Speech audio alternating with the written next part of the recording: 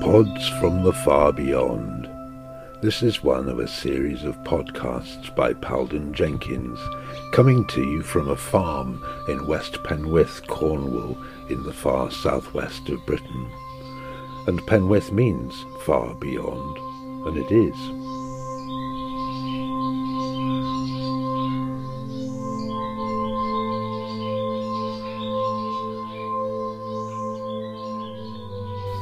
Now, in my blog, I've been writing about the significance of the COVID period in the wider context of the way that things are changing. And that's what this podcast is all about this time.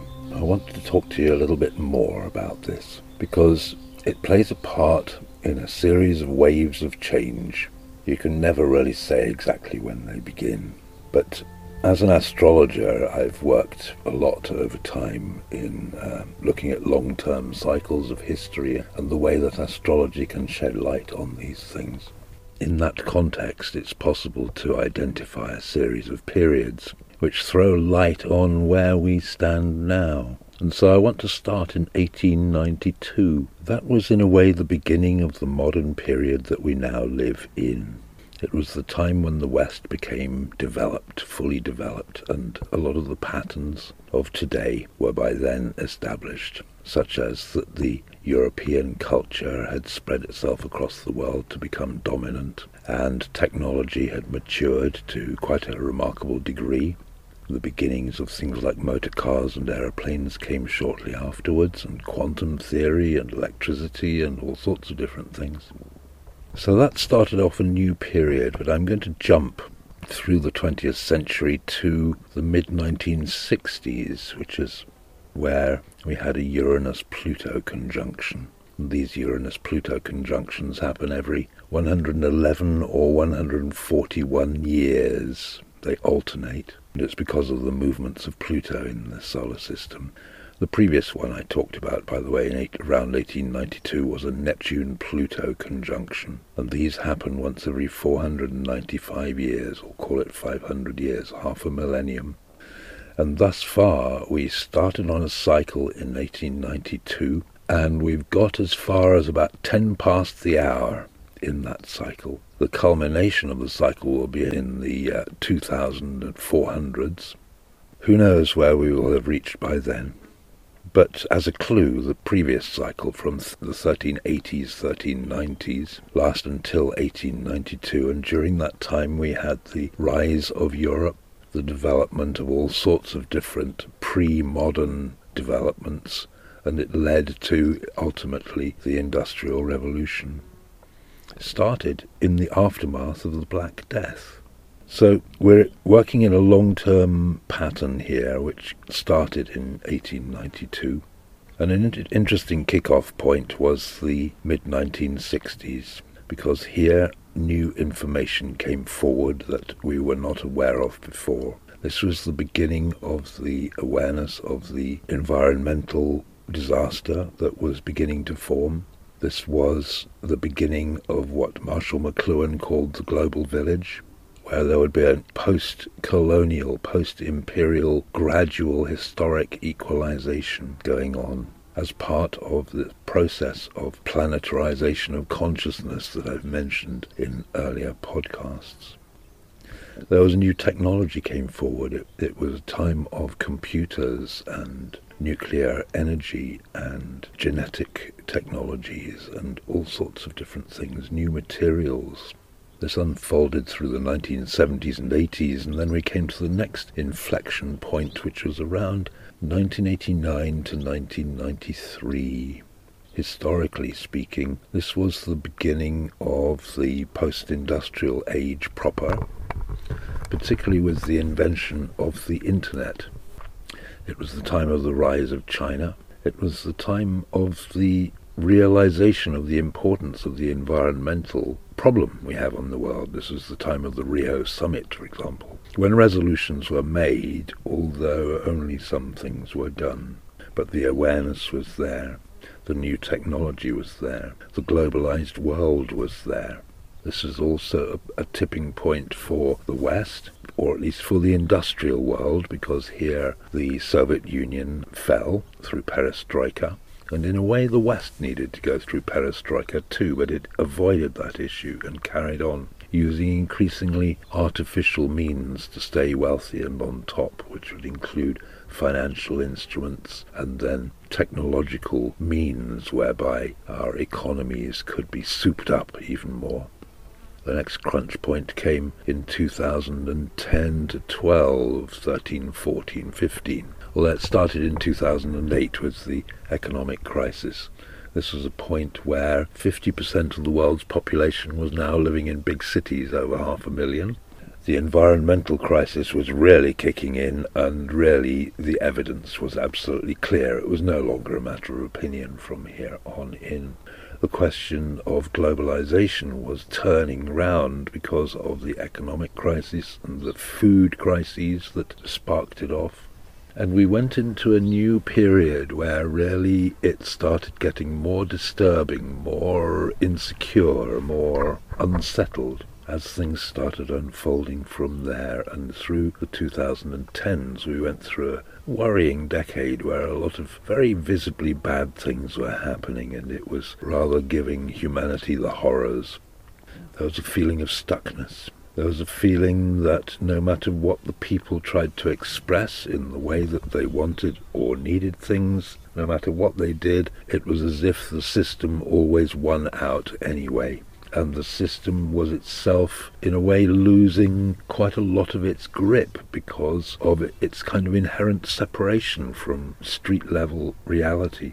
And then along came COVID, and in a way COVID was a rather late development which could have started earlier, around 2012ish or 14, 15.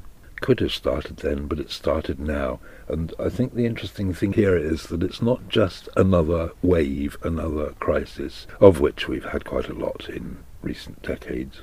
It's not just that. I think the thing about COVID is that it really unpopped the cork, and things have started shaking up from now on.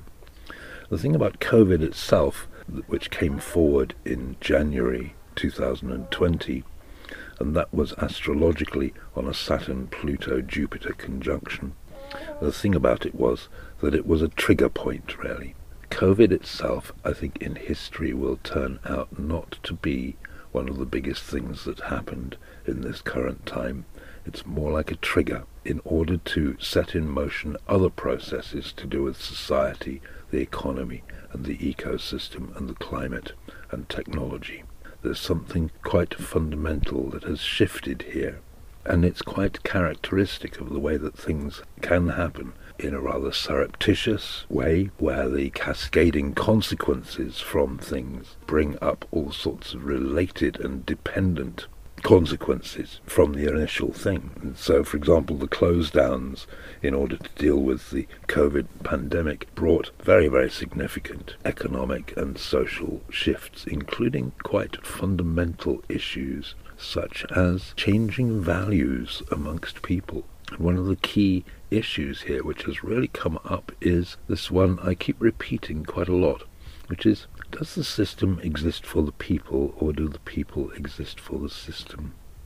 And this is quite a pertinent issue which has really come up with COVID. But during the COVID crisis there's been a strong urge and visualization of going back to normal, and I put a warning on this. I don't think it is a good response to the evolving situation here. We're now into a period of turbulence where I think a lot of ripping and tearing is going to start going on. It's not just the consequences of what has happened unfolding. It's the advanced consequences of things that yet need to happen. The thing is that we've got to move a terribly long way on planet Earth if we want to survive in any good shape. If our civilization is to remain reasonably intact, then we've got to start very, very big changes, and I'm not just talking about electric cars. I'm not just talking about slight adjustments. I'm talking about very fundamental changes. For example, a country such as Britain, in order to get to ecological neutrality, that it's consuming one Britain load of resources in order to survive for 1 year. If it is to do that, then the consumption of the British people needs to go down by about 60%. That's very significant when we consider lifestyles, identities, ways of life, the way that society organizes itself, and the economy, and the reason why we're doing all this in the first place. It concerns all these kinds of things, and also quite big issues such as who decides. Who has the power to decide over these things, and on what basis, and for whose benefit? So I think what's happened here is that the cork has become unpopped, and we're now going to see a series of further crises coming along. Now, this is not particularly too big a forecast, because we have had quite an amazing intensity of crises in recent decades. But the issue here is that we are in danger of reaching a point where those crunch points become agglomerated and complexified, and it's possible for there to be 2, 3, 4, 5 different kinds of crises going on at the same time around the world. And so there's something that has been set in motion here. Now, as an astrologer, the next bit that I'd like to point out to you comes up in the later 2020s, starting around 2025, at its peak 2027, 8, 9.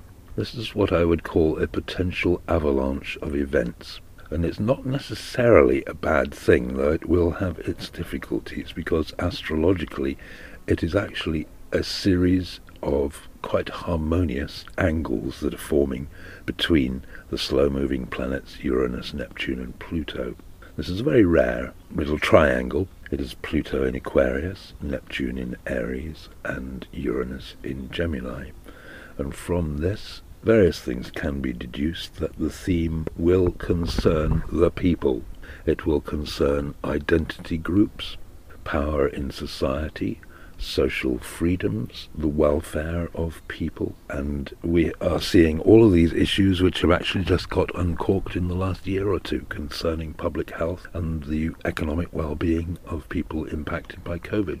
We'll also see new ideas. This is Uranus in Gemini, shifts of ideas, where old fixed ideas suddenly start flipping, and people start understanding new things, and new discoveries are made, and people just see things in a different way, or there can be people who voice these ideas. And then we have Neptune in Aries, which is about the initiatives of individuals. Now, I think this could have both a problematic and an advantageous side. Problematic in as much as there is quite a considerable movement of resistance against the new ideas. It's the sort of the anti-woke movement. There's quite a lot of resistance to this coming from the past, and particularly from older generations, but also from vested interests. But on the other hand, there are also individuals who are capable of taking very positive initiatives, and this could lead to some quite remarkable things where we see some interesting public figures coming forward and doing quite remarkable things.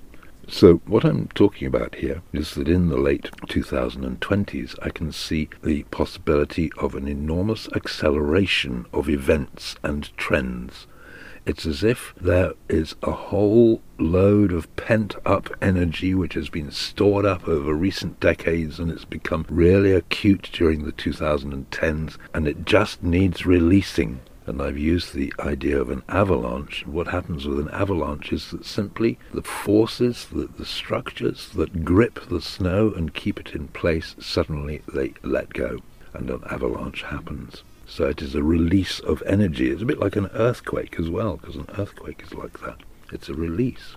However, this will be problematic because there's an interesting rule that happens in geology, and I think it probably applies to world events as well, when they're talking about the volume of flow of a river.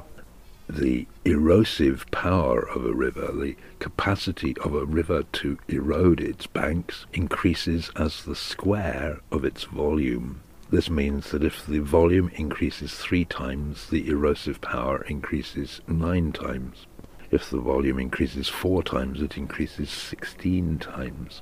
And this, of course, can have quite a big effect, both positive and difficult, in terms of old, invalid structures, things not working, things becoming obsolete, suddenly kind of giving way or getting in the way, and things having to be done. So there's this kind of possibility. There's another one as well, which is one of positive change, because a lot of the horror and badness of recent decades has been because people have resorted to badness. They have resorted to war. They've resorted to negative responses to life events. I should mention one, by the way, which I was talking about with some friends, which was a very positive thing. We saw very positive things around about 1993, and one of them was that there was no civil war in Russia at the time when the Soviet Union fell. That is an amazing achievement, actually, and the Russians need to be congratulated for that. Things were not easy, but they didn't go that way, and that was because of a certain kind of social wisdom shared between everyone. And this is quite an important thing, this matter of social wisdom. We are in times where the issue is very much about the wisdom of crowds, but also the madness of crowds. Because as we have seen in recent times, we've seen examples of both. Remember the wisdom of the crowds in Eastern and Central Europe, 1988, 1989 through to 1993. Or we've seen good examples during the initial stages of the Arab revolutions, where the crowds there were very sensible, sane, asking for decent, reasonable things. This was not extreme revolutionary or religious activity. This was simply looking for economic justice, for justice in society. So this has a lot, therefore, to do with the matter of the people, and this is a matter which has not really been aired properly. It concerns questions such as political power, democracy, totalitarianism, but it also concerns the control agendas of people, groups of people, technology corporations, all sorts of things. And so this is quite an important time, and as I say, it looks like it could be a cascade of both very positive and also rather worrying developments. But things will accelerate, and I think around that time we might well see the world getting much more serious about facing the crisis that it's in. However, this starts out a new kind of period, which is that even if the whole world changed its ideas and its priorities and changed its agenda and its politics, even if the whole world decided to do that, we would then go into a period where we're working hard at remedying the problem and dealing with it, but there'll be a new factor. We will not know when or how it's going to work until it does or it doesn't. This will open up a new period which could last several decades, at a guess, where we honestly do not know whether it's going to work, no matter what we do to remedy things. This could lead to quite a lot of social anxiety, up to and including madness, movements, both in the positive and visionary sense and in the sense of resistance. All sorts of things going on, sanity problems, I think. In the 2030s, therefore, I think we'll be running on the momentum of this, where a lot of very good work is going to be done. A lot of amazing cultural and scientific and other developments will go on at a rate of knots very fast, but also I think we'll be falling upon some very tricky problems, technical, ecological, social, all sorts of different things. Particularly concerning the nub of the matter will concern power in society. And I think this comes to a crunch in the early 2040s, which is when we have a Uranus square Neptune between Taurus and Leo. And I think the issue here will be around power. Will be something of a showdown. The issue here is that however you organize your political system, it needs to serve the needs of the people. It needs to have a certain kind of consultative capacity. Some people call this democracy, but that's not the only method. And also the people need to be able to change the agenda or fire the leadership when they feel the need. By this means a system, whatever that system is, can renew itself when there is a need. If it doesn't have that, we're in for difficulty. But there are difficulties, and that is that there are interests in the world who do not want to lose power and influence, and there are people in the world who consider themselves entitled to take charge of things and to do things in the way that they think best, and this is a problem. But on the other hand, democracy is something of a problem because crowds of people, masses of people, public opinion isn't always clear. It doesn't always think things through, and we've had in recent times populism, which is the tendency to side for neat, easy, black and white answers that sound good, look as if they're achievable. Actually, they aren't in that way. Then we come to the late 2040s, and we come to a Uranus opposition Pluto 2048-49. Now the thing here is that this is the opposition leading on from the conjunction of the mid-1960s. So the cycle which started in the mid-1960s is reaching its climax in the late 2040s. And the issues that came up at that time, it concerns feminism, it concerns racism, it concerns ecological issues, it concerns globalization, it concerns technology, computers, all sorts of things like this. The issues that came up at that time will have come to something by then, whatever that is, and in a way, by the late 2040s, whether we like it or not, we will have got to where we're going to. In other words, it's going to be very, very factual. And the interesting thing here is that a lot of the megatrend curves, which forecasters have worked with in recent decades, tend to point towards 2050, including issues such as environmental damage, species loss, population growth in the world, which is likely now, by current estimates, to be peaking around that time, and plateauing out, and all sorts of other factors. So I think here we have the crunch point in the late 2040s, and the people who were born around the millennium will by that time be approaching 50 years of age, and it's going to be in their hands very much. And I think what's going to happen after that is a period of at least 20 years, which in a way is a period of shock. Excuse the aeroplane. In some respects, there will be some parallels to the late 1940s and the 1950s. The immediate post-war period is a time of shock, adjustment to all of the facts that have come about as a result of events. This is difficult. I think we're going to find out how much the climate will have changed, how many species we will have lost, how society, its numbers, its resources, its supply lines, is actually panning out in real-life terms, and all the other major things that affect us. I think by that time we'll have reached a certain kind of crunch, and the 20 years that follow it will be times of adjustment, picking up the pieces, assessing the situation, making do with what's available, and beginning to visualize what needs to be done for the future, as well as clearing up the past. And this leads us to the final bit I'm going to talk about, which is the Neptune square Pluto of the mid-2060s. Now this is the one that goes back to 1892, which I mentioned was the beginning of the modern globalized world. The Neptune square Pluto is the first crunch point of that cycle towards the climax of the cycle, which will come much later in the 2100s. But the thing here is that this is something of a reality shift.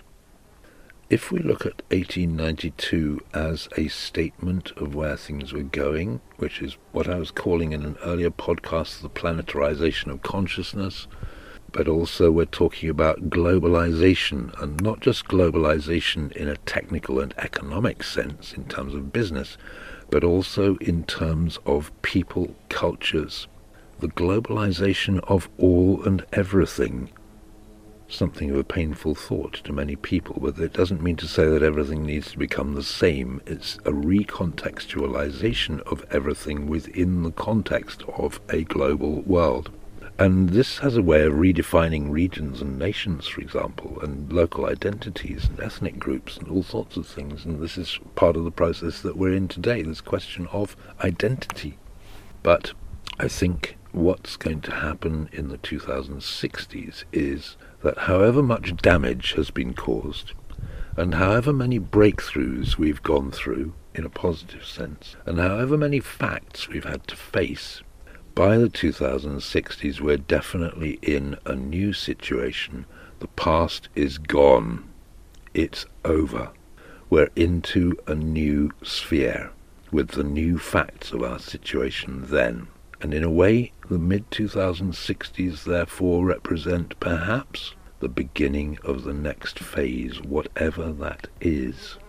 If we've come through well, then this is a breakthrough in the nature of our civilization, and perhaps a point of evolving goodness and rightness coming about in the world, in terms of the issues, the problems that we've faced. Gradually, it's a process. If a lot of damage and pain has come about, if the human race is much diminished, if the ecosystem is diminished, if the systems of modern society have broken down to some extent, then we are into another ball game. But it's facts, and that's what the issue will be. It will nevertheless be a new start, given the facts that we then have. We do not know how things are going to pan out in the coming time. Certainly each one of us has our preferences and our judgments, assessments, but we do not know. And we are now in a period of extremely deep, profound choice. And I think one of the key issues here is one that goes right back into early human history, and it concerns competitive societies and economies or cooperative societies and economies. But that is the subject of another podcast, if I remember to do it.